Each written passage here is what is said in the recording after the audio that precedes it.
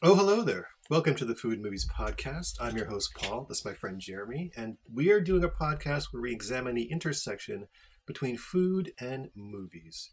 Jer, what is the movie we are doing today? Well, we've been kind of looking through the previous things we've done, and the most popular podcast session we've done by far has been Goodfellas. It's getting the clips are getting a lot of heat. People are listening. People are interacting. Shout out to the commenters on TikTok, by the way. Shout out to y'all. Feel free to call me out if I call mayonnaise dairy. That is fair. I will. I'm definitely open to that. I love that. So keep them coming, all five of you. But yeah, we're coachable. We take criticism well. So, hey, I'm not perfect. I'm also not the smartest guy in the world. But because of the success of Goodfellas, we are doing another mob movie. We're jumping right back in. We're crazy like that, and we are doing the mob movie, The Godfather. Mario Puzo's The Godfather. Oh my God! Has there been any movie more discussed by heterosexual men than The Godfather? I don't think it's possible. This is the one. This is our whatever our thing is. This is what we like. Yeah. This is what we watch. This is what we talk about. It's hot. It's hot with our demographics, so that's what we're doing. But also, has there ever been a mob movie discussed in other mob movies or pulled in other mob movies? Like this is in The Sopranos. They talk about The Godfather nonstop. So, I mean, not nonstop, but they do it in a few episodes. And Tony's favorite is in the Godfather 2 when they go back to Sicily and all that stuff. So, it's the mob movie that other mob movies were inspired by in a lot of ways too. But it's very. Would you say that The Godfather is the godfather of mob movies? Yeah, I don't know if it's the GOAT, but it's the Godfather for sure. Okay, it's good. Sorry, continue. No. And so I'm curious to get your take on it because Goodfellas was a very specific type of film to me, based off of a real person. And it's very Scorsese-esque with the pacing. This movie's paced in a completely different way. There's a lot of nuance in it. There's a lot of really kind of small scenes that we'll get to and we'll talk about. And it's almost like a movie in 3 parts. Or maybe even more. I mean, there are different chapters to this film, like Michael not involved, Michael gets involved, Michael goes to Italy, and then Michael's takes over. You know what I mean? Spoiler alert if you haven't seen it. But quickly to the people at home, the way this podcast is formatted is Jeremy and I will just have our initial thoughts about the movie, then we will break down every instance of food in the movie chronologically. At the very end of the podcast, we'll have a wrap-up plus our food awards of the movie. Please continue, Jeremy. Yeah, no, of course. And so it's got acts, like very distinct acts. And that's something that in a Scorsese movie, it's there because script writing follows that. But it's much more seamless in a Scorsese movie. This movie, it's very clear. This is Act 1. This is Act 2. This is Act 3. You're coming to a crescendo. Now we're in Act 4. You know what I mean? So it's a very it's a very chapter-based film. But your thoughts, your initial thoughts. Let's go there. Right. My initial thoughts. I was a latecomer to the Godfather fandom, I guess. It was one of those movies that took me a while to get around to, and I did like it early on, but I've grown to like it. It's one of those movies I've grown to like more and more as I've watched more movies and become a movie fan. But it's great because it does have those set pieces, like the wedding. The initial opening of the movie is a wedding set piece, which takes about 20 to 30 minutes, and it's just the wedding part. And then there's the Michael in Italy part. I love those sequences, those episodes within the movie, which I don't think are done enough. I really enjoy those little novelistic kind of things that are done. By the way, I have a YouTube channel called Cinema and Sandwiches where I turn movies into sandwiches. And The Godfather is one of the ones I've done so far. So yeah, I was very fascinated by everything about this movie, the making of it, the movie itself, the movie's legacy, the food in the movie. So many things to talk about. I hope we're not going to, go 3 hours with this, but there's a lot in here. My initial reactions, I would say, and especially now because we're so inundated with these very generic movies on Netflix, like everything right now seems to be almost paint by numbers filmmaking meant for the algorithm. And you can definitely see it in all aspects of filmmaking, from the story to the characters to the cinematography to the editing. Everything is very generic right now. And so going back to The Godfather, it's such a refreshing thing to see a movie made in a particular way by a particular filmmaker and have very specific structural and stylistic things done, and how you can really see a singular vision of a director executing his vision. So shout out to autonomous geniuses making movies instead of algorithms making movies with The Godfather. That's what I have to say about that. Yeah. And I mean, it's interesting because this was early Coppola, right? Yes, he had made a couple of low budget kind of independent films, which are more kind of like college hippie movies at the time. Complete departure from The Godfather. He'd never done anything with genre based or violence based or anything like that, or a big budget base. But yeah. And it's interesting because we always come back to this with violence. He does violence in a way that's ultra disturbing. Every kill, like the kill where I think the guy's name's Paulie, and it's earlier in the film, and he comes to James Caan, and he's like feeling sick or something. He's like, "Oh, I don't feel so good," and he's like, "Oh, get some of that food in you, and maybe have some tea or whatever, or have some brandy or something." I'm not going to get too far into this, but and then they kill him in the car, but you're so pulled back from it, and you're so far away from it that it just almost seems way more savage that way. Yeah, the stylistic violence was really incredible. Yeah, they linger a lot. They don't shy away from the violence. They really lean into it. Yeah, and as we discussed, I think in one of our other podcasts, how much and how visceral the violence is, it stays with you, and it really does connect you to the movie. So it's an emotional type thing that connects you to the movie in a weird way. It's almost like back in the day, like now we're so soft, back in the day, kids would be initiated into adulthood through these weird hazing rituals and stuff, where they would literally scare the crap out of you, and they would purposely traumatize you to be like, this is what the world is, get it through your head, you're not a kid anymore. Yeah. And we kind of lost that, but now we see it in these movies, though. When you watch these movies, you realize, oh my God, the trauma does something to you on an emotional kind of tribal level, I think, as a person, which we don't really discuss too often. But you feel the violence, and that's kind of that's one thing in this movie, and in Goodfellas there were some scenes that were that way. I think we spoke about it in Goodfellas. There are a couple of scenes that are that way, but this movie, every single kill, there's something just like it grips you. And that's fun. That's a fun way to watch a movie because there's a horror element to it, but it's not a horror film. But it's horrific violence, and I think that really plays well, especially because I think this movie. Correct me if I'm wrong in the comments, or Paul. This movie was initially trying to the mob, actually the actual mob, tried to shut this down, and then they got it made. They went to. I watched. There's a TV show about it recently with that guy from Top Gun. It's called The Offer. The Offer. It was actually decent. It gave a good story. Not my favorite TV series, but it was interesting enough.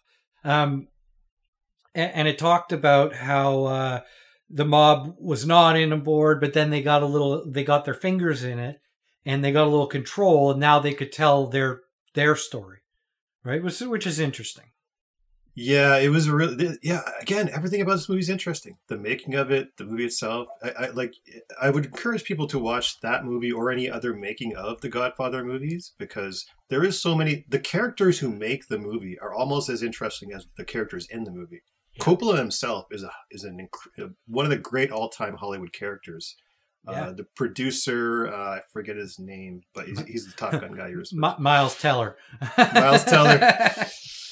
Um, just killing it as the producer. Mario Puzo is a great character. Bob Evans is a great character. The guy who actually owns the studio is one of the all-time great characters. Is that Bluthorn, Charlie Bluthorn. Yeah, the German fella. The German. Yeah, he was one of these kind of finance guys who was into mergers and acquisitions. Yeah, and he always kept it. You read about him, Charlie Bluthorn, because he was one of the great capitalists of the world and of that time. He took some kind of like weird, I forget what kind of company it was. It was a very nondescript company. I think it was they made auto parts or something. Like ball bearings. He bought that company and then used that company to acquire other companies, as capitalists will do. You know what I mean? And one of them was Paramount Pictures. They bought it with this company. So yeah, backstory almost as interesting as the actual story. Yeah, and the other thing to note is that Puzo and Coppola were kind of on similar trajectories. They had done a couple things, and this really brought them into the limelight. Like Puzo had done some terrible books, or books that weren't terrible. No, they were good, but not they well, weren't not, well. didn't sell Yeah, they weren't well received. So it's two guys who are doing something that they feel is almost pulp fiction type stuff, and it put them into the stratosphere in that regard, which is kind of cool.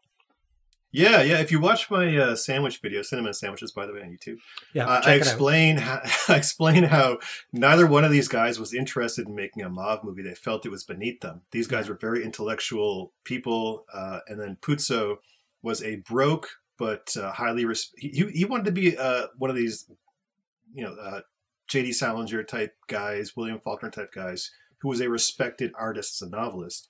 Did that, wrote some great novels, didn't sell any, and then he consciously said, all right, screw this, I want some money. Yeah. I'm gonna write a book about the mob, and I think the genre sells. Mob books sell, and I mean, it worked. It actually worked. It did become this giant success. Coppola, same deal, but in the filmmaking realm, he was making these independent, personal movies for hippies and people of his age. Wasn't making any money. Gets offered The Godfather. He's like, didn't want to do it, but he's like, there's money. Let's go. Let's just do it. And that movie changed the trajectory of both of their careers. Yeah. And it was a complete sellout for both of them, so. Yeah. And also and still to this day, as we learned with Goodfellas, it's still popular. People still want to watch it. We went from 1 to 5 viewers on that movie alone. Yeah, absolutely. Yeah. So that's The Godfather, people. If you haven't watched it, for God's sakes, watch it. Watch the goddamn Godfather. It's just quickly before we get into the movie itself, I just wanted to comment on the many technical kind of innovations of The Godfather. So in the 70s, mob movies were not very authentic. There were a lot of these movies were cast with predominantly Jewish actors because that's what was around. An ethnic actor was considered, there was a lot of Jewish actors who played ethnic, but not a lot of Italian actors. So that was one thing. With this movie, they really, in the making of it, there was another movie, I forget what it was called. I think it was called The Family or something, which was similar. It was about an Italian mob family, but it was cast with mostly Jewish actors and it was not very authentic. And they felt that the reason it failed was because of the lack of authenticity. So the modus operandi of this movie was we want to make this as Italian as possible. This is an Italian movie with a capital I. So the only reason Coppola got this movie is because he was one of the very few Italian directors actually who had some experience at the time. So Coppola got the movie, got the directing gig because he was Italian, some of that Italian.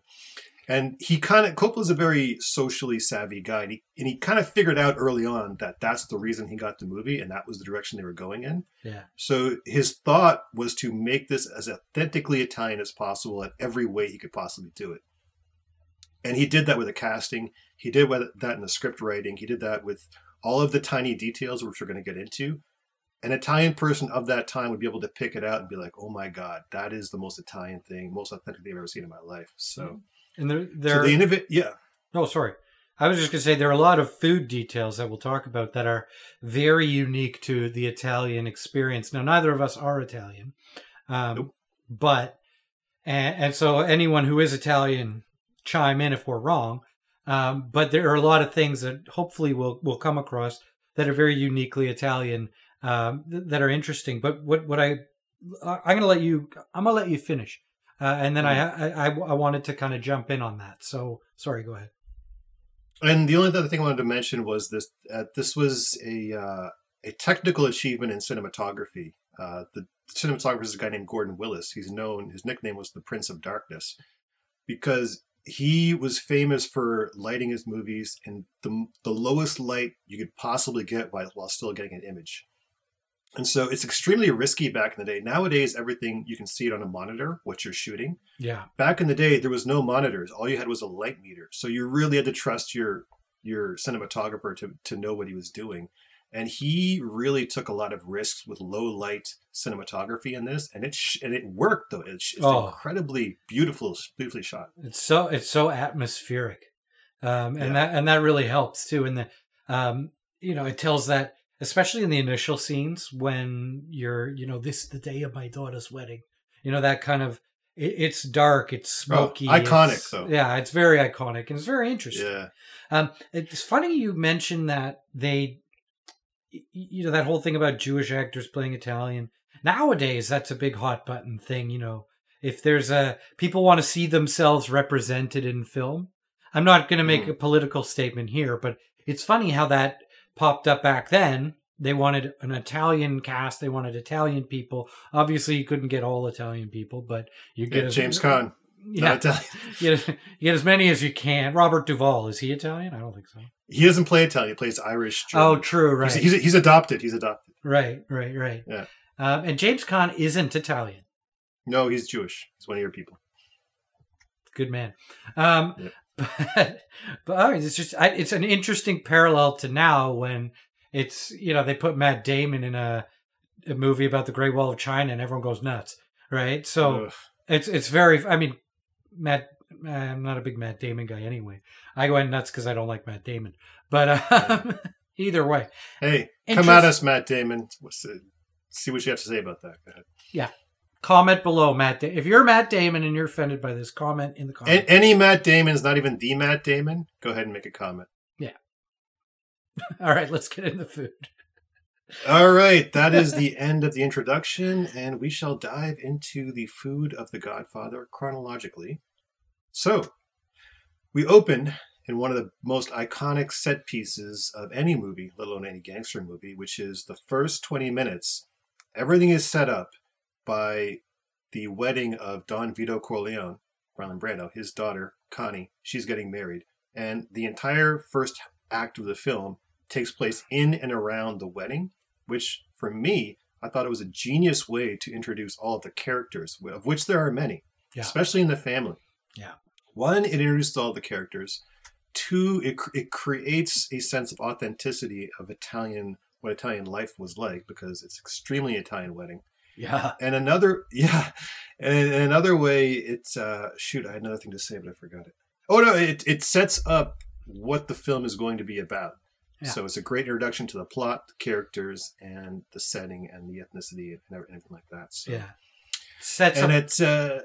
Good. Sorry. Sets up Don Corleone very nicely as his, that first guy that comes in about the daughter, and the second guy that comes in about whatever else he came in, and then the singer there comes in about what the singer Johnny Fontaine, who's Frank Sinatra. Let's be real, definitely Frank Sinatra comes in about that, and you get to see how measured Brando's character is, and how it really sets his character up. It sets up Luca Brasi's character very well. Sets up Michael very well, and even Sonny and the lawyer Duvall's character. You kind of you get the structure of the family without being like, "Hey, Sonny, you're the underboss. Good for you." And the only one they do it with is Duvall. They keep like a consigliere. Yeah. But just it really does set up that structure of who's who and who's trusted and who's loved and who's not and why they're not loved and and who Don Corleone is and the world around him. So very interesting. Yeah, and it is. Did a little bit of research on it, and it is very much in sort of the Greek mythological tradition of you have the king who's Don Corleone, and you have all of his sons, and it's the downfall of a king, and to figure out which one of his sons will take his place. So, Yeah. as much as it is modern, it's still based in a lot of traditional Greek storytelling, which I thought was interesting.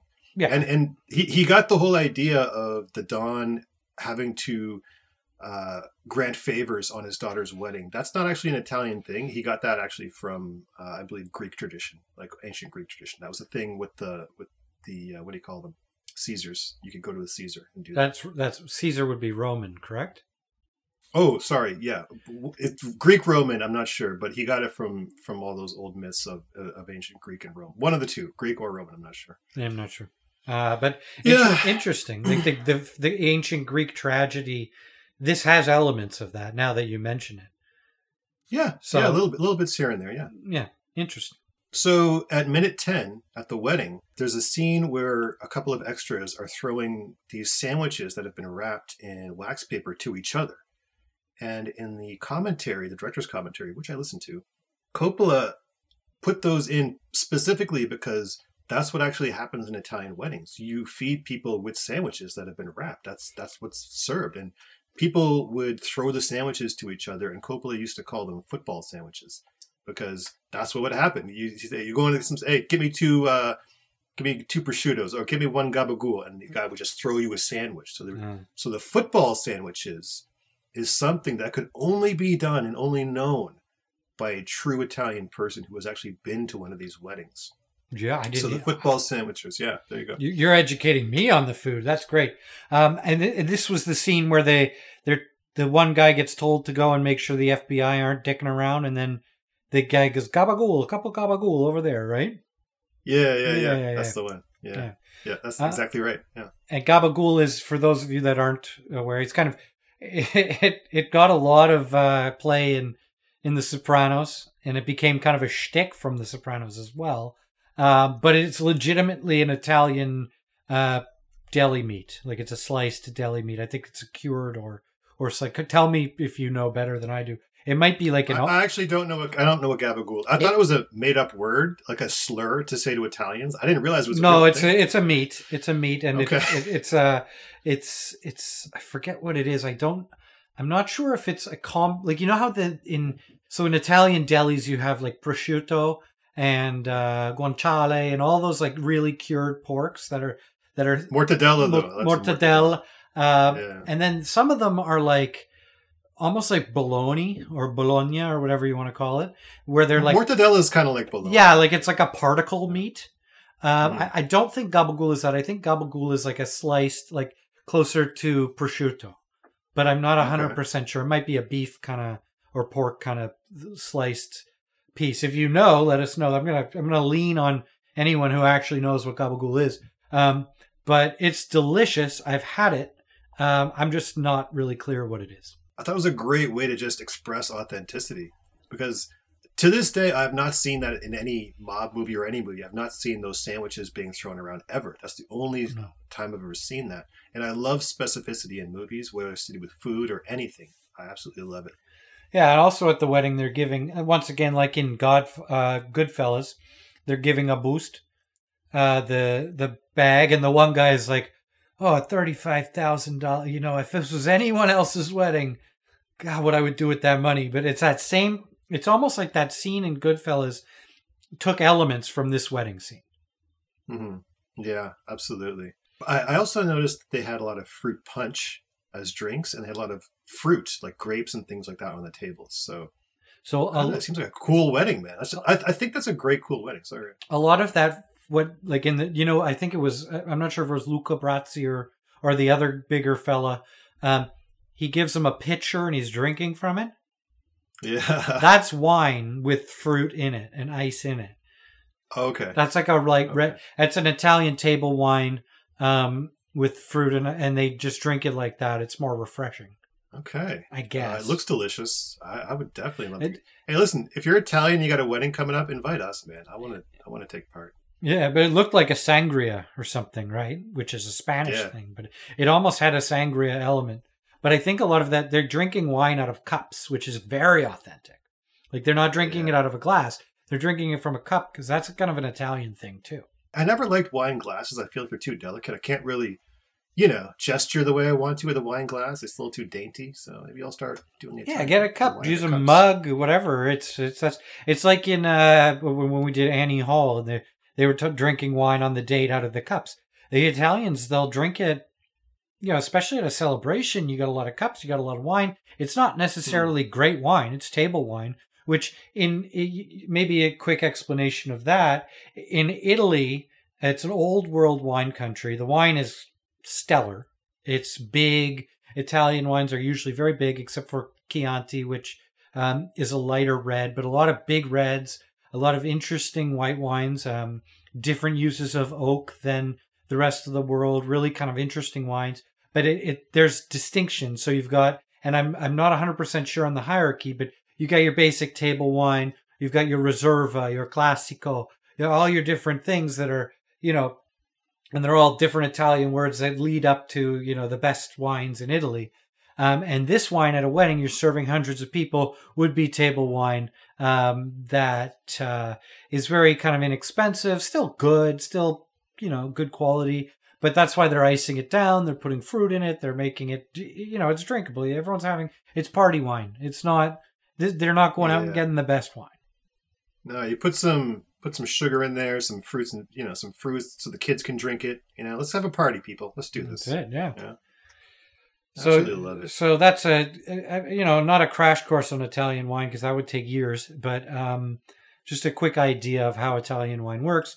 Table wine is kind of the lowest form, and there are other places in Europe that do this, but table wine Hmm. being the kind of what you'd serve at a wedding.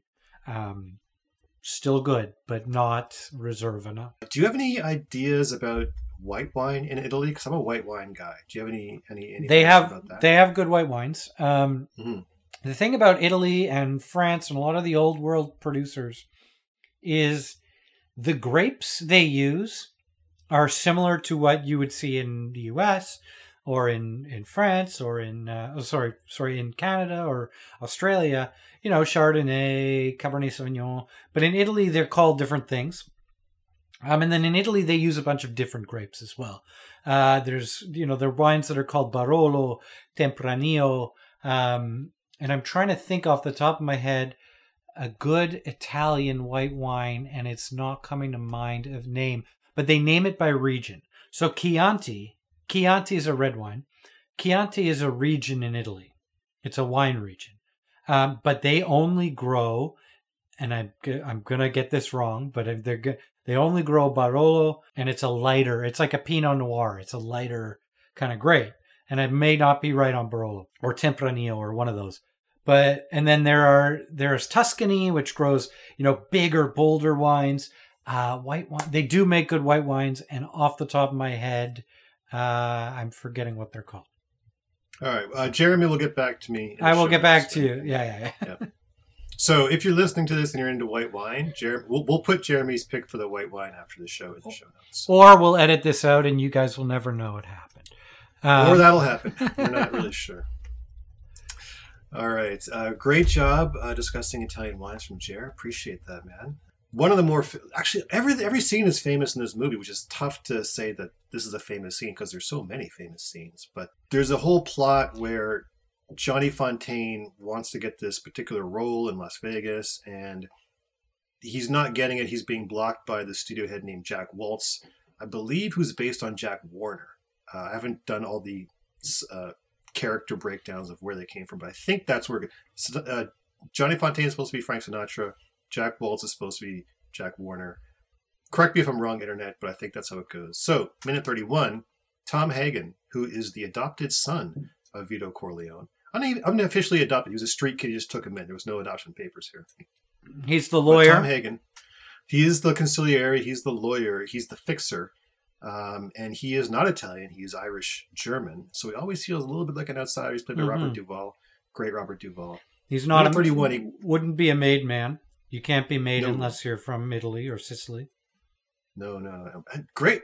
Played fantastically by Duvall. Yeah. You know, I mean, just very Robert Duvall's just like the coolest dude. Big Duvall fan. Yeah, you can tell just by his body language and the way he moves that he knows his role in this family. He knows he's part of it, but he's also kind of an outsider. Like, don't overstep. That's his whole modus thing. Is like whatever you're doing, do not overstep. Remember, you're a guest in this family. You're not really a member of this family. Yeah. But so he's used by Don Vito to go see Jack Waltz at minute 31, who's the studio head. They have an elaborate dinner where Tom is trying to convince Waltz to put Johnny Fontane in the movie. This triggers Jack Waltz, and he rants about how much he hates Johnny Fontane because he had some kind of affair with a starlet that Waltz was grooming. I won't say grooming, but maybe he ruined her. Yeah, grooming might not be the right word, but she was supposed to be the next big thing, and he kind of stopped her, and then it didn't work out for her. So yeah, back in the pre-Me Too days of Hollywood, a studio head would basically just pick a lady he likes, bring her into the wing, have a lot of sex with her, and then move her up the ranks in a very toxic way. Yeah, it's a dirty business. Yeah, Johnny Fontane is incensed about. Jack Waltz is incensed by Johnny Fontane. Does not want to help him, and he starts yelling at Tom Hagen. They're both in this giant, like, rich person dinner table in this enormous dining room. And while we mentioned this before in the French Dispatch, and while Jack Waltz is yelling at Tom Hagen about how much he hates Johnny Fontane, Tom is just calmly eating his food like he's being read the weather or something. He is not fazed at all. And I believe it's steaks. Yeah, it looked like steak to me. Yeah. That's a bold move. Eating a steak while you've upset somebody. But once again, it's that same mentality, and we keep coming back to it. And I think it's a deliberate thing in film, is the eating while things are blowing up. It just shows that you're not fazed by the world around you. So now, like we said before, anytime I know things are about to fall apart for me, like if I have any inkling I'm going to get fired, I'm cooking an elaborate meal, and I'll sit on that Zoom call and just eat a fettuccine Alfredo or something bananas. You're gonna hear the pepper grinder. Yeah. While things are happening. I'm gonna get a 6-foot pepper mill, and just while they're firing me, I'm just gonna grind that pepper. Just the loudest food possible too, if it's a call. Yeah. You really wanted to disrespect them in every way possible. It's basically saying F you without actually saying it. The lobster. Yeah, that's my favorite. Yeah. That's awesome. Sucking out the... Oh, God. Someone has to do that.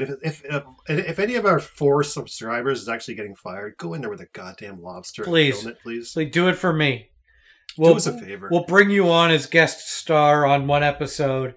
It'll be your 5 minutes of not fame. But we want to hear that story.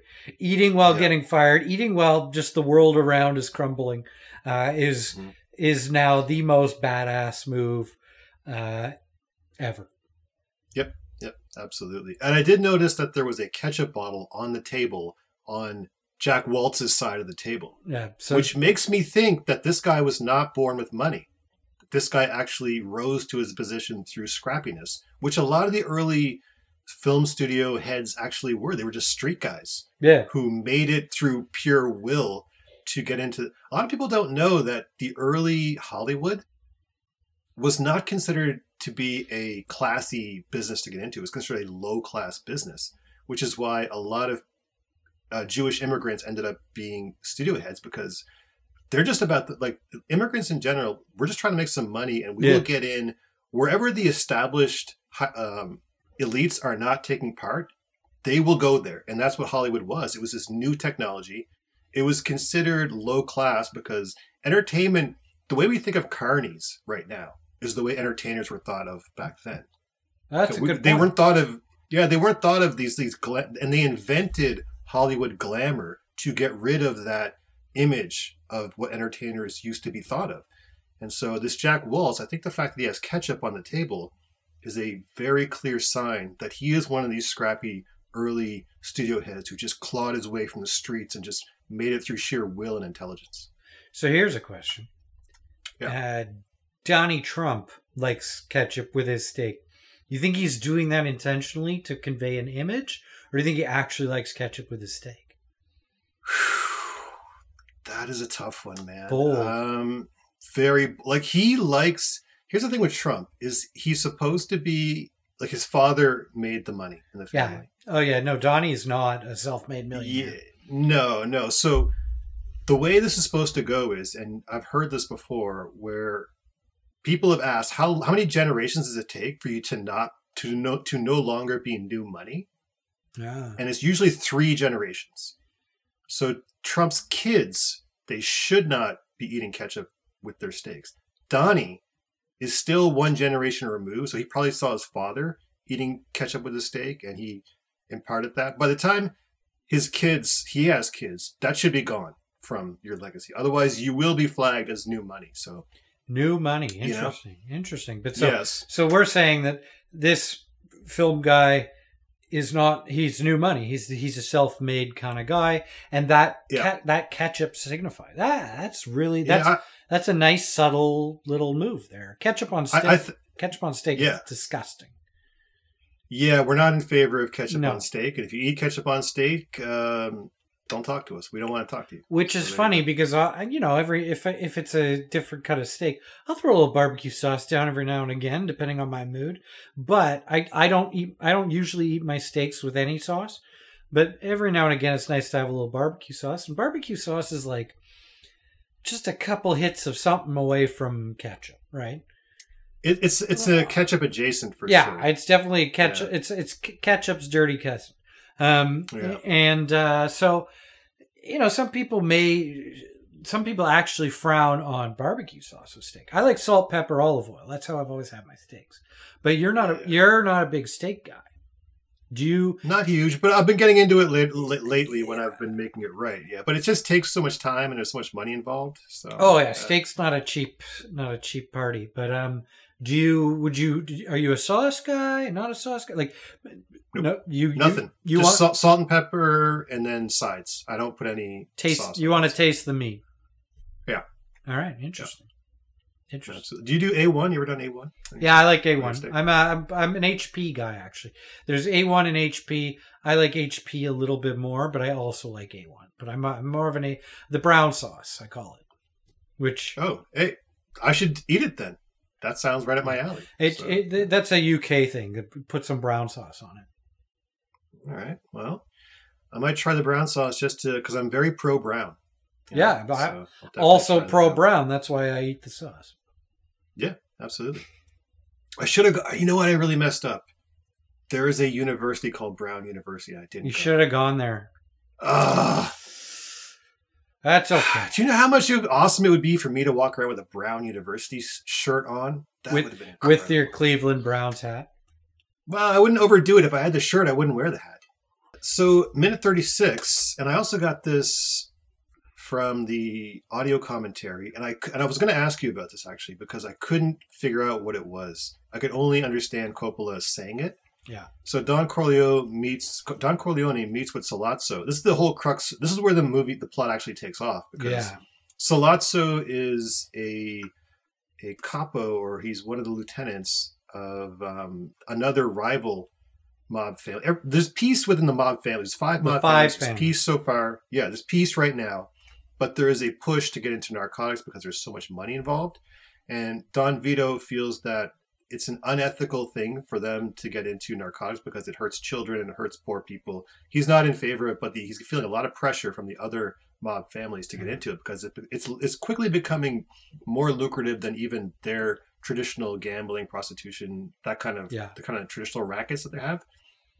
So Sollozzo is a lieutenant of Tattaglia, actually. Yeah, which I don't know if I don't know if they made up the 5 families or what's going on there. I guess because Corleone is not one of the actual 5 families. But I thought I didn't know if he was coming over from Sicily or because he was a New York guy, wasn't he? He had that kind of accent, so maybe he was just one of the other families. But his reputation was he was a big drug guy. He was really trying to get the drug trade going. But food wise, they're drinking something. Yeah, so Don is drinking. I'm trying to remember how to pronounce it. I think it's called Anyazat or Anjazat. Does that sound familiar to you? No, it looked like a clear, like a buka zambuca or something like that. No, well, Coppola mentions it in the director's commentary, and Yeah. and he specifically wanted that particular drink because that is something that Italian families often make on their own, Oh, and interesting. bottle on their own with their own family label, Interesting. and Coppola specifically wanted a bottle of that, but it's called something that I even Googled it, I couldn't figure it out. It sounds similar to Anyazat or Anjazat. Oh. No, the thing Yeah. is this movie catches me flat-footed because, as we said earlier, it's very specific. This one, I'm very curious if it's a like an aperitif. The Italians are very into their digestifs and aperitifs. Zambuca being, I believe Zambuca is kind of big with them. Anjazat, though, I'm not sure. Shout out to Italians as an entire country of foodies. Yeah. God bless the whole country of Italy, man. They take their food seriously, Yeah. and I respect them for that. And they take, Like, man. and they have like this, and like with their courses, secundi and primi and all that stuff. It's like learning a different language, and a lot of people shy away from it. A lot of people don't, like myself. Admittedly, I know Italian food. I like to cook Italian food, but if you put me in Italy and told me to go through it as an Italian does, I'd be just as lost as anyone else. I also love how Italians, they're big into gardening. If you ever, Yeah. most people who are in Italian homes, their backyard is filled with just vegetables. They love making their tomato sauce every year. They plant their tomatoes at a specific time, depending on their particular region. It's a whole big thing, anyway. It's a big family thing, the tomato sauce, making of tomato sauces. And the nonas sit and they control it, and it's like an assembly line. It's amazing to watch. Yeah, it's awesome. I've seen it done. They all have that machine that they put the tomato tomatoes press into. machine. Yeah. Yeah. Interesting. Moving on, that was Don Corleone meeting Sollozzo, who is petitioning Don Corleone to get into the drug game. He gives him this entire negotiated deal of percentages and whatnot. Don Corleone does not want to do it, which serves to be a decision that sends him on the path to doom. Anyway, that's the inciting incident. And because of that scene, minute 45, Don Corleone is at the market and he's buying oranges. Yeah. There's and a lot while of he's there's a lot of oranges and fruit in this movie. Actually, the first time you see food, and I don't know if we called it, but at the wedding there was somebody eating an orange. Like off on the table, there's fruit on the tables. Right off the bat. So an orange, there's something with an orange here. I'm not sure if there's a symbolic thing. I don't like oranges. Oh. Yeah. You got beef with oranges? No beef. I just don't like. I like orange juice. I don't like the texture of an orange. It's a texture thing. Yeah. Oh, like the little fibers and things like that. It's not fun to eat. I don't get any enjoyment. It's like a hassle to eat it. Really? Yeah. I love it. The little sections that you can just. Oh, I love how organized it is. I think Very that's organized. fantastic. It's a whole party. It pairs well with everything. Like I cook with orange because it's a citrus and it's a very good flavor. I like the flavor of orange. I don't like just the way an orange is. Fair enough. It's an annoying fruit to me. I will say I don't think I've ever met someone who has not liked oranges or has admitted it. So that's something unique about you. There you go. I'm putting it out there. Now, it's actually good that you don't like oranges because buying oranges proves to be the downfall of Don Corleone as he is distracted. And in his distraction in buying his produce, specifically oranges, gunmen show up and gun him down in the back. Great scene. And this is actually the shooting of Don Corleone at the market sets the tone in what how Coppola orchestrates violence throughout the rest of the movie, in that every scene of violence is thought through and designed. It's not just I'm going to get some coverage and do. It's like no. I'm going to design this a specific way. It's going to be paced a specific way. I have shots that I want to get. I want the characters to do things at specific times. It's an extremely well designed scene, and it ends with Don Corleone getting shot in the back and falling to the ground, and the oranges from an overhead shot spill onto the ground in a great graphic, which I think shows how this incident has now caused the world, his world, to fall into chaos. This stuff, everything is a mess. People are running around screaming, and these oranges, which were once in a bag, neatly to be eaten, have now spilled off. And it creates a great visual with him on the ground while the oranges are spilling on the ground, symbolizing the chaos which his life has now been thrust into. Yeah, it's interesting because we go back to the wedding and somebody's holding the orange, or the orange is there and his world is in his hands. Everything's in control, and this is where control now starts to. There's a very kind of interesting food. If I overthinking hat on, let's go. The world is kind of falling away from Michael, from Sonny, from Robert Duvall. Everything's about to change, and this is we're getting into the story, and the orange being there, food being there, is really interesting. Mm-hmm. Good use of food. Amazing use of food. The scenes build on each other, and because of the shooting of Don Corleone, his normal driver and bodyguard called in sick that day, and so his schmuck son, Fredo, fumbles his pistol and is not able to shoot back at the gunman or protect his father like he's supposed to. This sets off alarm bells with everyone in the Corleone family. Right. And at minute 56, the driver who was supposed to be there is Paulie. Clemenza grabs Paulie and another henchman, and he's running errands throughout the day in New York City. They pick up Clemenza at his house, and Coppola, it's not in the script. Coppola said, and just this is why you've got to let filmmakers be genius. Genius filmmakers be geniuses. Let them genius, people. Coppola said to the lady who plays his wife, just say, don't forget the cannoli, because he knows in his youth, his father used to bring home cannolis. And a lot of times when his father would leave the house, his wife would say, oh, bring this home, bring that home. So when Clemenza leaves, his wife says, don't forget the cannoli.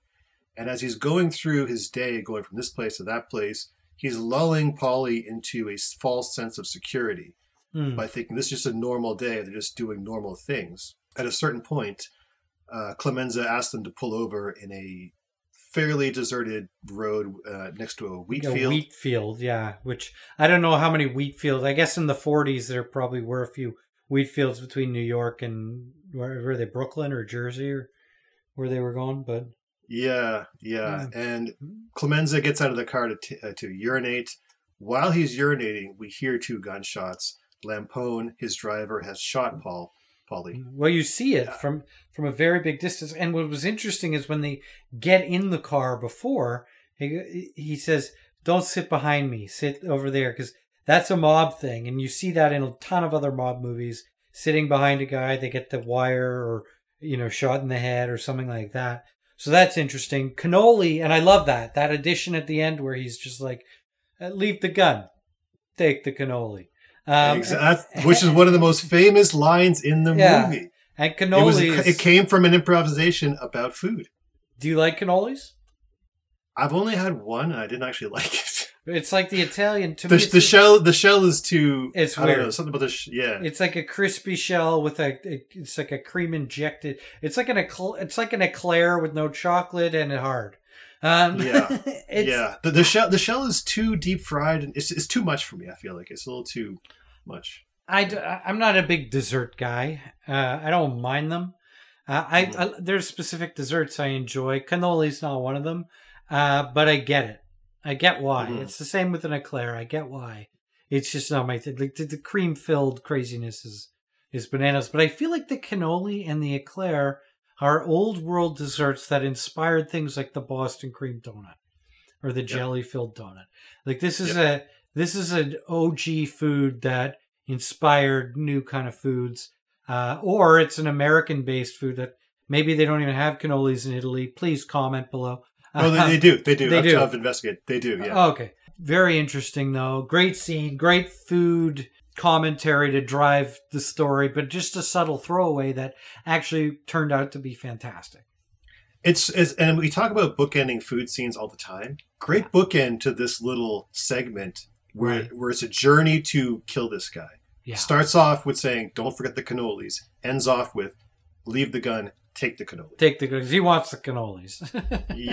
yeah, exactly. Also, if I'm ever around any mob people and I'm driving somewhere or anything, and they say, "Oh no, don't sit there, sit there," I'm running. Yeah, I'm not sticking around. You're getting whacked. Like in Goodfellas, it's like, yeah, come on, sit up front. Yeah. No, not going to happen. No. Like what's her name, Karen? When De Niro's saying, "Hey, just go in there, just go in there." Whenever mob people are telling you where to go, don't go there. Go the other way. No. Get out of there, and call your local police. And hopefully they are not on the payroll. Yeah, don't ever sit where some mob guy tells you to sit ever. No, you're gonna die. You're definitely gonna die. That's not gonna be good. Yeah, so a great cannoli scene, and it's one of the most iconic food line deliveries. I don't even, people who have never seen The Godfather, they know that line: "Leave the gun, take the cannolis." Leave the gun, take the cannolis. It's incredible how food can kind of interject itself into, I guess, popular culture with a throwaway line like that. Because I didn't even know what a cannoli was until this movie. I don't think most people did. Yeah, I'm not sure. But cannolis are very, very interesting. I wish I liked them. I like the cream. You're right. It's the shell. Mm-hmm. Yeah, that is a shell. But like, they're so cool that I wish I was the guy who liked them. So I can say, I ate some cannolis last night. They were fantastic. Yeah, and it sounds cool when you say that. Cannoli. Yeah. I think you could say it with a bit of an accent. Cannoli. Yeah, it's a cannoli.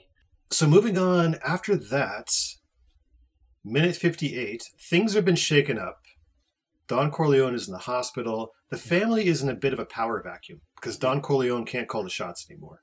Yeah. Sonny has now taken over. He's kind of calling the shots, but Sonny is a hothead. He's very strong. He's very assertive. He's very alpha. He is the oldest son, but his weakness is that he's too emotional. He doesn't think before he acts. And they say it's just business. It's not personal. It's just business. And that's kind of how the mobsters justify their abhorrent behavior. It's just business. It's not personal. Yeah, that's how sociopaths justify doing terrible things. Yeah. What? It's just business. What do you want from me? It's like, but at minute 58, this is actually an interesting scene, again, because of something the director's commentary from Coppola was talking about this scene. So at minute 58, after Paulie's murder, Michael's sitting in the courtyard of his family's home. He's called in to take a phone call, and there's a bunch of dudes in there just going to town on a bunch of pasta. Yeah. Oh, sorry, they're not eating it. They're making the pasta. Clemenza is making the pasta sauce while the dudes are just kind of hanging around. Michael comes in. He is on the phone with his current, I believe, fiance, Kay. Okay. And this is where their relationship starts unraveling. She keeps saying, "Why can't you say you love? Why can't you say it back?" And he just refuses to do it. Right. Because I think spiritually, when his father has died, his path is now changed, and he can sense that. And so he's kind of distancing himself from Kay, who is a remnant of the legitimate world, which he was trying to be a part of. Right. And even at the wedding, he's like, "That's them, I'm me," right? Like he separates himself from that. So they're trying to keep that delineation up until this exact point. Exactly. So Don Vito Corleone, Brando, this is how kings move, by the way. This is how high-level executive type people move. But he does it with his family in that he's built up this massive, I guess, organization. This organized crime organization. It brings in a lot of money. It has created a lot of wealth for his family. But here's the thing: he knows that he can't leave the crime life that he has begun and is now leading. So he has to leave it to somebody. And his whole plan is that Sonny is the person who will take over the crime side of the family. But he wants his family to go legitimate eventually. And that's where Michael comes in. Michael's the youngest. Fredo is a schmuck. He can't do anything. You can't trust him with anything. He's just a party boy. He's useless. So Michael is being groomed. I hate using the word groom, by the way. But Michael is being trained to become a legitimate member of society by going to law school, being in the Marine Corps. He wants him to become a senator or a governor, someone legitimately powerful in the straight legitimate people's world. We learn more about this in the second Godfather. We're not going to go there today. But a lot of Italians why the mob happened was Italians came to America. There was a lot of, as immigrants, there's a lot of competition, and they banded together and they created these groups. These Sicilians created these groups that protected each other, took care of each other. It started in a very noble place, and then it spiraled to what it is. But and so that's interesting. But it was in order to give the next generation. This is what any immigrant culture does: is they do the jobs, whatever jobs, in order to give their next of kin, their next generation, a better life. However, in the mob, there's always seems to be one son that's kind of going to be the heir apparent, and one son, which now we're going back to Ratatouille here, so maybe a libertarian element. One son that's the heir apparent, and one son that's supposed to go on and do great things. So he had it all planned out. One son would take over the family crime business. The other son would go legitimate. And one generation after that, hopefully they would be completely removed from crime and be a legitimate business somehow, or a legitimate family somehow. And this, I saw, I'm not sure if you know this, but in English literature, there's a style of novel called a Bildungsroman, which is a German word. It's basically a fancy word for coming-of-age story, but it has specific kind of rules and character sets and whatnot. And I think Michael is going, this story is a Bildungsroman for Michael, in that he starts off as an innocent, and then he goes off into the world, and the world basically slaps him around. He loses his innocence, but he becomes a man. It's a coming-of-age thing. Yeah. And and you can see a lot of parallels with Michael's story. And then one of them is with Kay and the two women in his life, which is Kay and then Apollonia in Italy. These are two archetypes in the Bildungsroman, where usually there's a kind of a similarly innocent lady in your life when you're growing up, and then you go off into the world and meet a more mature, sophisticated lady who kind of teaches you the ways of sexuality. And she has dark hair, and then you come home again, learning, having been experienced and becoming a man, and you go back to the innocent who you knew as a child. It's kind of reversed this way, because Kay is sort of like the innocent. No, sorry. Kay is the more mature woman, and that's who he starts with. Then he goes to Italy and marries Apollonia, she seems to be a virgin from all intents and purposes, and she was only like 18 years old. And so his relationship with the two women is kind of turned on its head, the Bildungsroman structure from novels, and his journey is very Bildungsroman. So very interesting from Michael. Or is it?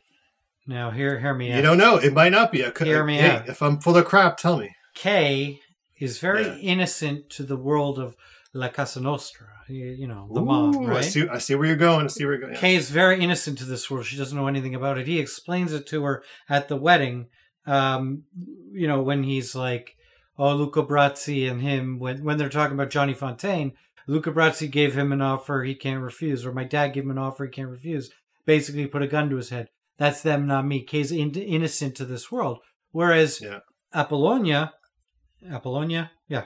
Yeah, Apollonia. I keep me Appaloosa, the Viggo Mortensen movie, or was it Viggo? Anyway, the cowboy movie. Apollonia is Italian, Sicilian. She knows about the mob. She's aware of the mob, and lives with it every day, I'm sure. Okay, so that maybe it does fit into. So he's free to be himself there. He's walking with the two shotgun guys all the time, and then the car and all that stuff. And that my take on it would be that, right? Okay. Kay may be worldly and smart and brilliant and amazing, but she knows nothing of this world. Yeah, that's a good observation, actually. Yeah, just a thought. Yeah, that does make sense. So this all came from that one scene where Michael comes in and has a phone call. But what I wanted to mention about that scene, other than what I've already mentioned, is that Clemenza is making sauce, and he talks about what's in the sauce. He says, he explains how, hey, Michael, you might need to feed 20 guys. This is tomato sauce, sausages, meatballs, and then red wine. Red wine, yeah. Yeah, and in the director's commentary, Coppola says that he wanted, I'm not sure if he did it, but he said that he thought it would be a good idea in his movies to put a recipe somewhere in his movie so that if people didn't like the movie, they might like the recipe. So this is specifically his place where he puts in a recipe in his movies. So definitely a significant food scene because it was thought of beforehand by Coppola. So as part of his legacy as a filmmaker to put a recipe in, and he did it. And I'm going to stop there because instead of doing, a dish like a lasagna or a veal parm or whatever, because there are a bunch of dishes in this movie, I'll give you my sauce recipe, which is very similar to what they do in this film. And the interesting thing is he puts a little sugar in. You need that sugar. You have to understand balance of flavors is very important. Sugar and wine. Wine is very acidic. Tomatoes are very acidic. There's also with the beef, you're getting that savory, salty note. That sugar is very important to a sauce. You don't overdo it, but it cuts through and it mellows things out. So I'll do a sauce recipe. I might mix it in with the lasagna because there was a lasagna mentioned somewhere in this film. But I'm going to do my sauce recipe. Oh, thank you so much, Jeremy. Appreciate that. Jeremy's sauce is going to be in the show notes. The Italian is it going to be a meat sauce? It's a tomato. It's a tomato sauce. I'm not going to do a tomato sauce. I'm not going to do a meat sauce. I'll do a tomato sauce. Which is a little different, but you can adapt it to a meat sauce, but it's not a traditional bolognese sauce. That's different. That's a whole different ballgame. Okay, so folks at home, you always want to have a red sauce in your pantry somewhere at all times, just in case you need it. You need to make a quick pasta. It works with everything. You can turn it into a meat sauce, turn it into a regular sauce, use it for lasagna. It's fantastic. And in my Godfather sandwich, I actually put sugar cubes in the tomato sauce. So there you go. Gotta add sugar. It's important. Yeah. So at 1 hour into the film, Michael and Kay are finishing dinner. They're having a fancy restaurant dinner. Michael says, I have to go. He tells her that he doesn't want to get her involved. She asks him if she will see him again. He is non-committal and tells her to go back to New Hampshire and call her parents, and then he will call her. So this is a breakup, and I think a very accurate way people probably did break up at the time. Breakups, when you're having a conversation like this, it's very rarely, I never want to see you again. It's more like the way you break up with someone who you're friendly with, where you don't want to crush them, but you want to let them know that we're going in different directions now. We'll still be friends or whatever. Yeah. But he does it over dinner. How do you feel about breaking up over dinner? What are your thoughts on that? Well, like taking him out or doing it over, like on the phone over dinner? No. They're in the restaurant. No. The check has come. No, I get that. I just, it's very Seinfeld. Like if you do it at the beginning of dinner, now you're just gonna have a terrible dinner. But you can't do it at the beginning. No, that's a nightmare. But and then it jumps back into like getting fired. Well, like if I break up with somebody and I'm eating, that's insensitive. Mm-hmm. So you got to do it at the end. You do it in person, and I don't even know if I want to do it at a dinner. It's very weird to do it at a dinner. That's a very dinner is a date. It's a lot of pageantry for breaking up, I feel. Yeah. It's a whole thing. Like a breakup should be a conversation, probably maybe a little crying. I get the idea of at least he or she got some food out of me. They got one last meal. It's like breakup sex. Like there's so many mixed messages. I'm not into it. Yourself? No, absolutely not. You just got to have a conversation. I don't want to get into the whole breaking up because I've never found a good way to do it. They're always mad. Doesn't matter how you do it. They're always mad. Best way to do it is just let's say you do it in person, they'll say, I can't believe this guy actually took me out in person to break up with me. If you do it on the phone, I can't believe this guy broke up with me over the phone. Are you kidding me? Like, it's always that. There's no good way to do it. There's no win. The best way to do it is just leave the country. Well, funny you mentioned that. I was reading Warren Beatty's biography, and he's known to have had sex with a lot of women, and he has never officially broken up with any of them. He would just kind of fade away. Yeah, the fade. And they would get the message. And then they would get so frustrated with him that they would just break up with him. And so he could just literally say, look, I didn't break up with any of these women. They broke up with me. But like, this is a very passive aggressive way to do it. And I don't condone it in any way, but it does seem to work. So bold. That's a bold play. I don't know. Maybe it's the right way to go. It gives someone a little bit of agency in their own breakup, I think. If you just kind of slowly remove yourself until they get frustrated and then they break up with you, it might be the way to go. It might be. I don't know. I'm not going to give out relationship advice. I don't think I'm not the best at breaking up with people. Fair enough. Moving along. 102. This is one of the best uses of food as a plot point in any movie. Michael is going to visit Don Corleone, his father, in the hospital. He's looking around. He can sense something's wrong because no one is around. The information person's not around. He peeks into the security room. There is a half-eaten sandwich on the desk. And that tips him off immediately. Why is this sandwich half-eaten? Why aren't there anyone else around? All these things make him suspicious.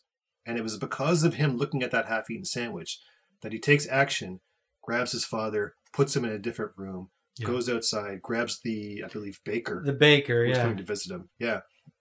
And the two of them stand in front of the hospital and act like they're armed mafia guys to thwart the assassins who are coming by to kill his father. Great thinking on his feet by Michael. Great use of food as a plot point by Coppola.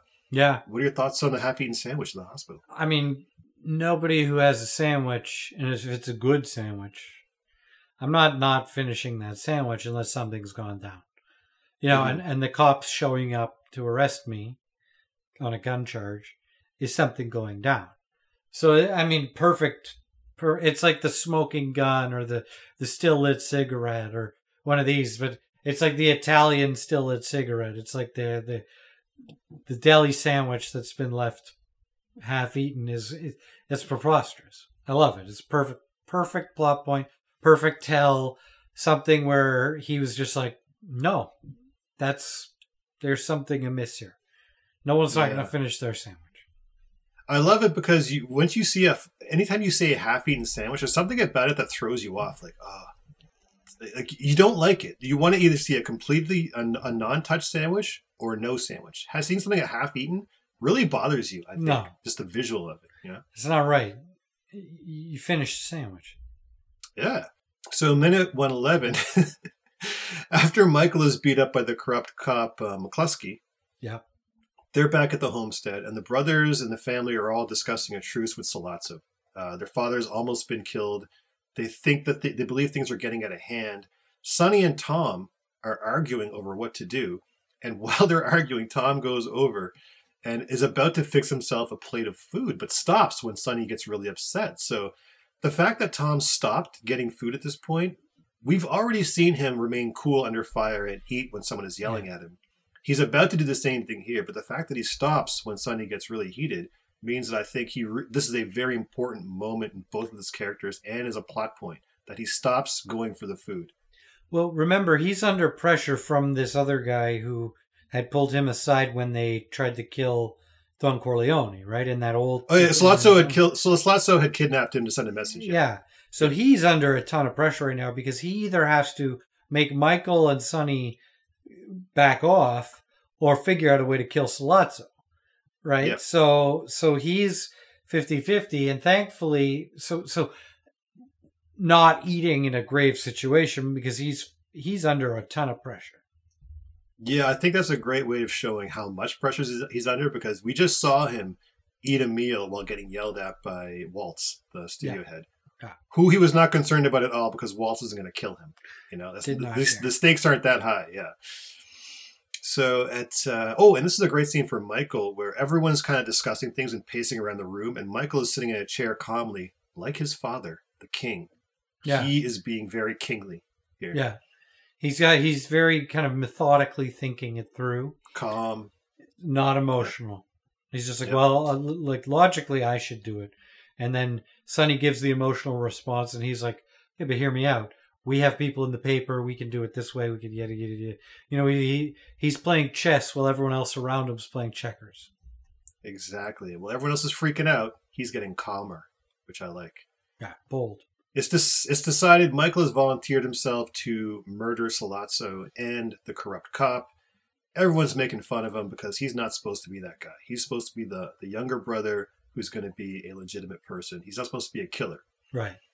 Minute 118, they decide he's going to do it. Which always messed with me for a second. He went to war. Yeah. He's probably killed a guy.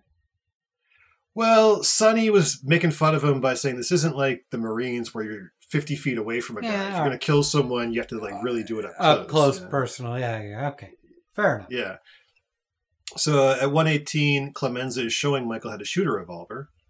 And the brothers and the rest of the associates, in what has become a cliche at this point, they're all sitting around at dinner eating a Chinese takeout. Yeah. meal. And they have those boxes. I've never actually had Chinese takeout in one of those flip-up boxes. I've seen it as like you go to a fancy Asian fusion restaurant and they'll do the box as a shtick and their take on, you know, Kung Pao chicken or whatever. But I've never actually had takeout from one of those boxes. Have you?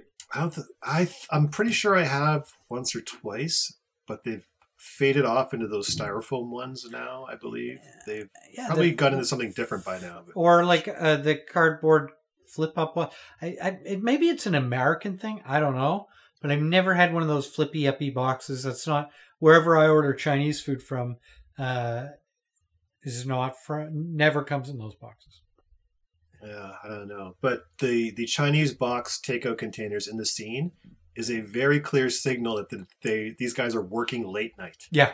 That's what those are there for. That's what they've always been there for. They might only be used in movies. We have no idea. Maybe they're not a thing. Yeah. James Caan, though, in the undershirt, flashing some impressive Jewish shoulder hair. Yeah. Hair on the shoulder. Good, you know what I'm saying? Good Jewish shoulder hair. We're a hairy people. So are we. So are my people. Yeah. So there you go. You know, for the most part. Yeah. And so, from this scene, they plan to murder Sollozzo and McCluskey in a restaurant. Yeah, because when you eat food, you drop your guard a little bit. Well played. Interesting point is like very convenient though, like a very kind of almost like a logical fallacy. Oh, we got a guy there, and it's going to be at this restaurant. Like they just kind of they glossed over that, but then they even played on it a bit in the car later on.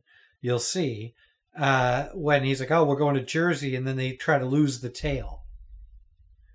Yeah. Like because this is a very early mob movie, it's a very unsophisticated version of that to me. Like the bait and switch, the rope-a-dope, whatever you want to call it. He's not supposed to know it's in Jersey. No, I wonder if the losing the tail thing was just to see if Michael caught on, but they didn't catch on. So I don't know. Yeah, I don't know. I didn't get that detail. No, I was just kind of weirded out by that. I was like, did we need all this at this point? You could have come in and said, it's going to be at this restaurant, set up the gun, and then they go, and then boom, whatever. Yeah, it did seem a bit unnecessary. I'm not sure, though. But we did mention before about breaking up with people in a restaurant. And I just realized now that the whole reason to break up with someone in a restaurant is so that they don't make a scene. Yeah. You know what I mean? Yeah, that's part of it. But then if they do, you're screwed. If they do, you're screwed. But I think the similar situation here was the murder. They feel like, let's meet in a restaurant. He's not going to murder us in a restaurant. We're out in the middle of all these people. There's all these witnesses, right? Yeah. So I think there's the illusion of safety that restaurants have, both emotional when you're getting broken up with, also physical if someone's trying to murder you, you know? Yeah. Fair point. Yeah. However, this illusion of safety is broken at minute 126 when Michael grabs the revolver from behind the old school toilet Great scene. and murders McCluskey and Sollozzo in a brutally effective way. Just with the practical effects and the blood and the weirdness and the subway sounds and everything. Beautifully designed violence. Great scene. McCluskey is eating veal, probably veal parm. If it's an Italian restaurant. Italians do veal very, very well. I love veal. Baby cow. So if do you like baby cow is delicious, by the way. You don't like steak, but do you like veal? Yeah. I used to go to California sandwiches. Yeah, the veal parm sandwich. Veal parm, yeah. Hell of a sandwich. The greatest sandwich I've ever had is that veal parm sandwich. Hell of a sandwich. Shout out to California sandwiches. Please pay us. Veal. How do you like your veal? I like it two ways. So I'll do it in a parm, like a veal parm, always good. Like hammered very thin, breaded probably. That's one way to do it, tenderized. The other way is like a veal cutlet or steak, which is like you have to really go rare with it. Otherwise it can get weird. But if it's done right, it's spectacular. It's a different experience to eating beef. It's more tender. It's, for lack of a better term, it's succulent. Because it doesn't have that age, that sinew, all that stuff. It's a very kind of young meat. Jesus, sounds terrible. Yeah. It sounds really bad. On the topic of grooming, no, jeez. No, it's just a very different way of it's beef, but it's a different beef. It doesn't have the gristle to it. So yeah. California sandwiches, by the way, in their veal sandwich, they put two cutlets of veal on there. And they hammer that down because if you cook veal badly, if it's not rare enough or it's not, the perfect temperature, it can go from 0 to tough as hell and terrible to eat very quick because there's low fat content. I used to work on College Street and it was walking distance to California sandwiches. I went there so much that the lady at the counter, I didn't have to tell her what I needed. What I wanted, she just knew. She just knew. Oh, just one. Yeah. She just knew. Yeah, she just knew. So sorry, I don't mean low. Before I get commented on, I don't mean low fat content. It's got good fat content. It's just it's not. The age isn't there, right? Like it's just a different tenderness to like a steak of the same, like a ribeye of the same cut from an older cow is vastly different. Right. Shout out to veal. It's delicious. Baby cows. Let's go. Delicious. Minute 30 after Michael has brutally murdered two men in cold blood. Great scene. There's a great little montage scene where we cut to they're in this mattress factory and they're all kind of laying low. They're going to the mattresses. They're going to the mattresses. There's all the henchmen of the Corleon family around a table just eating the pasta. Yeah. Which I think is a nice callback to when Clemenza said to Michael, hey, someday you might have to cook for 20 guys.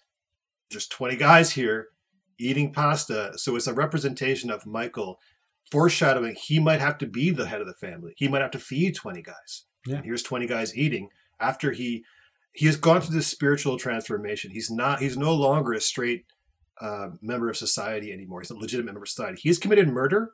He's now in the family. Yeah. He's now in line for the throne. Things have changed now. Yeah.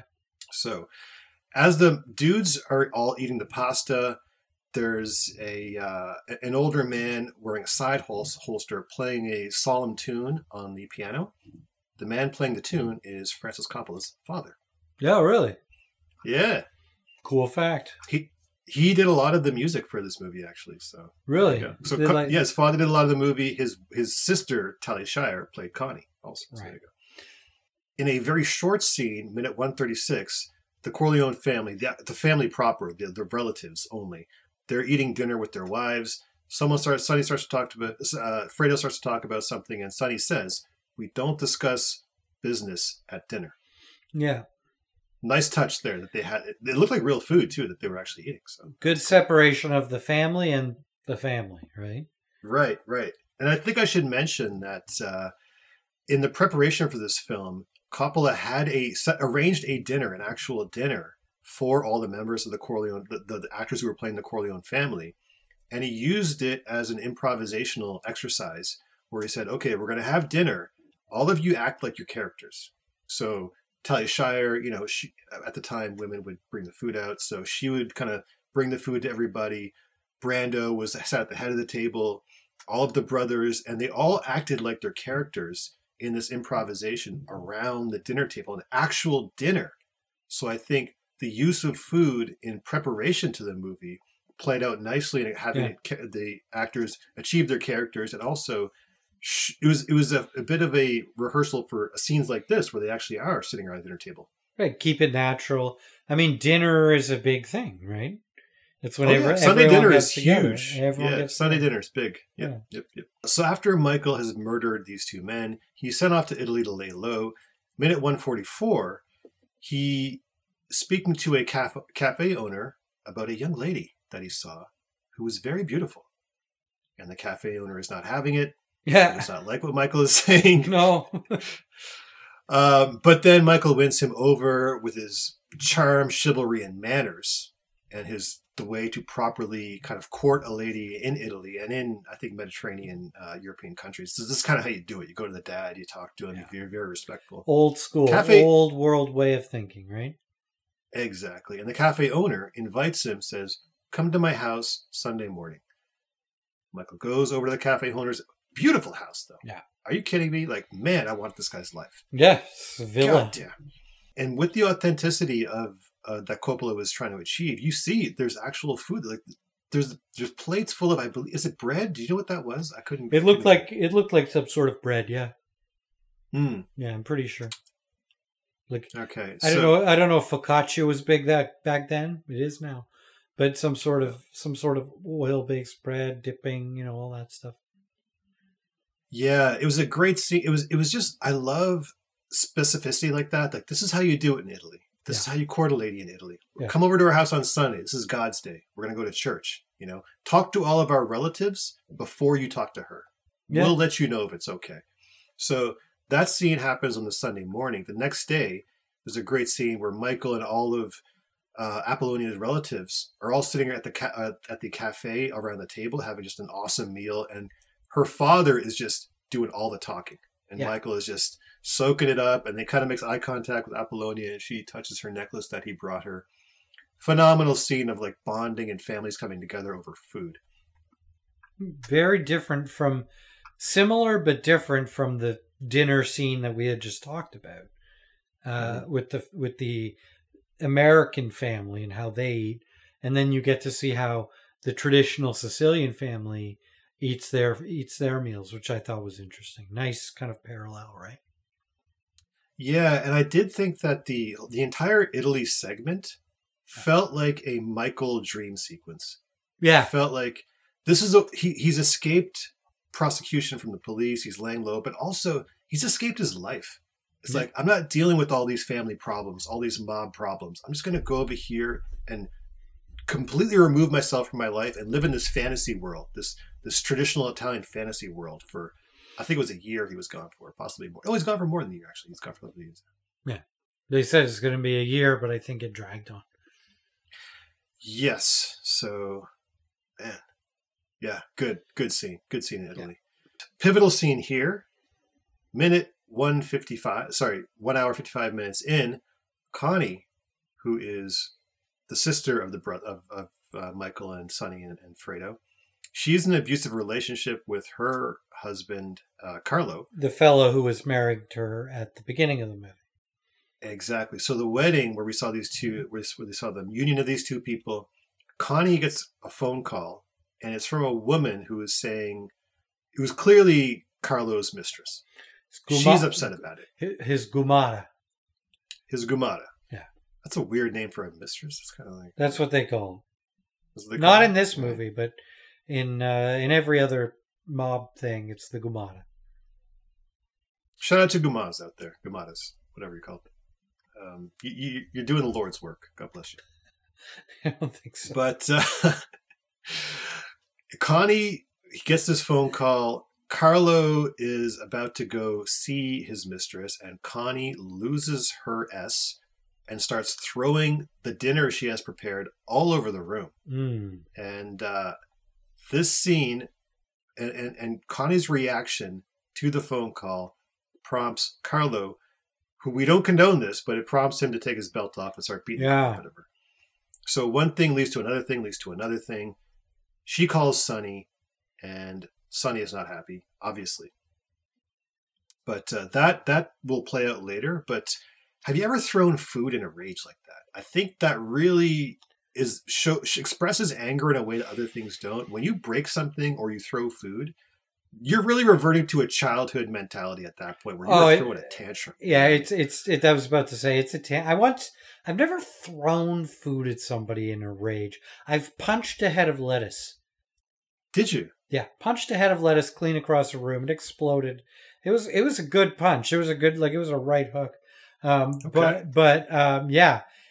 Well, it shouldn't have been talking shit. Well, it was weird because the person whose lettuce I punched was egging me on whilst holding a perfect head of lettuce. And it was just like, well, this is happening. Lettuce punch. Problem solved. Argument over. Once you punch a head of lettuce, argument you don't have to over. say anything. Yeah, actions have spoken. You've spoken. Yeah, I punched that lettuce. Damn right you had. I don't think I've punched a head of lettuce. Rocky punched a side of beef in Rocky, by the way. So yeah. Have you thrown food? I think probably in like the lunchroom when I was like a small kid at school, I probably threw something once or twice. Not often though. Like there's something about throwing food which is really disrespectful, which I don't think you should do. Yeah. Well, the other one is the drink. The drink in the face. The drink in the face is usually that's predominantly between a lady and a man who the man's done something messed up and or a man and a man if it's like hot coffee. That you see that in movies a lot. But that's cold-blooded. Yeah, I wouldn't. I've often thought that if you haven't had a drink thrown in your face by a lady or been slapped in public by a lady, are you really living your life? Are you really pushing the limits here? Yeah. I think there are probably situations in which a drink should have been thrown in my face, but there were no drinks in the proximity. And then that's where the slap comes in. Yeah, I know, but maybe I was too far away for the slap. Like I would have seen it. Like you at some point you're telegraphing the slap. So yeah, I'm not sure. I don't think I've ever had a drink poured in my face. The maddest anyone's ever got at me is where they will just turn around and like storm off. Yeah, I've had that happen a couple times. I've had that a few times, and usually, if not all the time, every time it's happened, I was being a prick. Oh, every time. Yeah. 100% is your fault. My fault, your fault. It's our fault, for sure. Yeah, the drink thrown in my face, I don't think I've ever had it. Well, I'll get my wife to do it. Anyway, yeah. Back to the movie. So when Connie calls Sonny, and he comes over, he sees her bruised face, he goes off to find Carlo, beats the crap out of. Sorry, that was previously. At this scene, Connie calls him. He drives over there at the phone booth. He's stopped, gunned down by. Sorry, the beating was before. Right. This is the phone booth. Yeah, this is the phone booth murder, which is again iconic murder, but all sparked from Connie throwing the dinner all over the place because of what you heard in the phone call. So, great use of food. It's a catalyst to one of the most violent murders up until that point. What do you think's the bigger murder, this one or Michael Corleone killing the two guys? This one. This one. This one. Everyone remembers this one. Yeah. Everyone really remembers this one. The other one I think is more mature and cooler, but this one just from a very kind of like childlike, ape-like mind. We just remember it because it's a dude just spinning all over the place, getting riddled with bullets. It's right? it's a crazy scene. The visual is hard to forget. Yeah, it's a hard, violent scene. And fun fact, Coppola felt like there was talk on the set that they were going to bring in an action director to direct some of the action scenes. And Coppola felt threatened by that. There had been all kinds of talk he was getting replaced. So he shot the scene where Talia Shire starts throwing stuff all over the place. He shot that when he found out that they were contemplating sending an action director there. And he says, this is what you do if you think they're sending an action director to shoot action scenes. You shoot a scene like this. Yeah. To show them that you can handle it. So on set and off set, or like on screen and off screen, that food throwing scene was a catalyst for that violence scene. That's a very important scene. Yeah, yeah. And when James Caan was being rigged up with all those squibs, the stunt guy says that he's pretty sure this is the most squibs he's ever put on a person. Yeah. So, yeah. It's a lot of squibs. Yeah. Anyway, James Caan gets it real bad. 160 or 106? 1 hour and 56 minutes in, Don Corleone invites all of the bosses. Enough is enough, guys. We can talk this over. Can we do that, please? We're men. We're grown. And they sit around drinking wine and eating grapes. Seems very Roman to me. Very I don't know Roman. if that's true or not. Yeah. Yeah, it seems very Roman. But it's also like eating chicken with eggs. You know what I mean? That's like, true. It's like, I'm having the grapes, I'm having the wine. I need some cheese in there. You know, give me something. Give me some cured meats. Let's do something here, guys. Yeah. Like, I don't know. But he manages to hold them off through diplomacy. Yeah. 2 hours, 20 minutes in, Michael goes to Vegas to visit Mo Green, who is a kind of corrupt casino owner. Fredo's already been there for a while, trying to do business with Mo Green and set things up. Fredo brings him into the hotel suite. There's girls there. They're all sitting around a dining table, beautifully set up. Food has not been served yet, but is about to be served. And it just shows how the kind of person Fredo is. He's a party boy. Yeah. And he's showing this, and he's introducing us to him. He's introducing Michael to him. He's showing us, this is what I do. Michael shows up. Everyone out. Everything stops. We're here to do business. Fun's over. Not a party. Yeah. Yeah. Yeah. Vegas, so, yeah. Vegas is weird because Vegas was kind of born from the mafia in a lot of ways, the flamingo, all that stuff. And it's still to this day, I don't know, it's less mob now, more corporate interest, but still to this day has that lawless, what happens in Vegas stays in Vegas mentality that, Nevada is just an interesting state in and of itself. And the mob really kind of took off there. And so this is just representing that. And you see that in the movie Casino and other stuff like that. But this is kind of the rise of Vegas, the building up of Vegas, which is very interesting. Man, can you imagine being in and around Vegas at this time where it's just filled with just the craziest street characters, the most, any dude who was from the streets who had enough intelligence to rise up was in Vegas. So you got these incredibly smart but also very ruthless and cunning guys. They saw the money. They saw the money and they went for it. Guys like I believe Mickey Cohen was out there for a while. Like a lot of the mobsters kind of got sent there throughout their career. So they're very interesting. 2:27, Michael and his father are in the backyard talking strategy. Great scene. Great father-son scene. Yeah. Very much like, I'm the king, you're the prince. I'm bringing you in. I'm training you how to take my place. Don Veto Corleone eats some nuts and drinks some red wine. And he says, I like to drink wine more than I used to. Anyway, I'm drinking more. Great, just like throwaway line. But it's like, it's like, I'm getting older. This is what I do now. It was kind of sad and kind of solemn, I thought it was interesting, very poetic. Yeah, it was a nice scene between them. Wine is kind of a food staple. Wine is a food group in Italy. It's big with any meal. There's always wine. Kids drink wine. Everyone drinks wine in Italy. So it makes sense, and that kind of carried over into the New World. And why you get people growing their own wine in Newark, New Jersey. Yeah. Yeah. All right, 2:31. Again, Don Vito, he's in the backyard, and like most Italians, they have like a vegetable garden type setup. And he's having fun with his little grandchild running around. It's a great scene, by the way. Beautiful The kid, scene. The kid's not acting. The kid's just being a kid. Yeah. And Brando is kind of improvising with him and playing games with them. Yeah. And at a certain point, Brando, in one of the great bookending food scenes of this movie or any movie, takes an orange and does that thing where you cut it and you put it into your gums, but he cuts fangs into it like a vampire to scare the child, So we saw the oranges in the early scene where he almost died in the murder scene.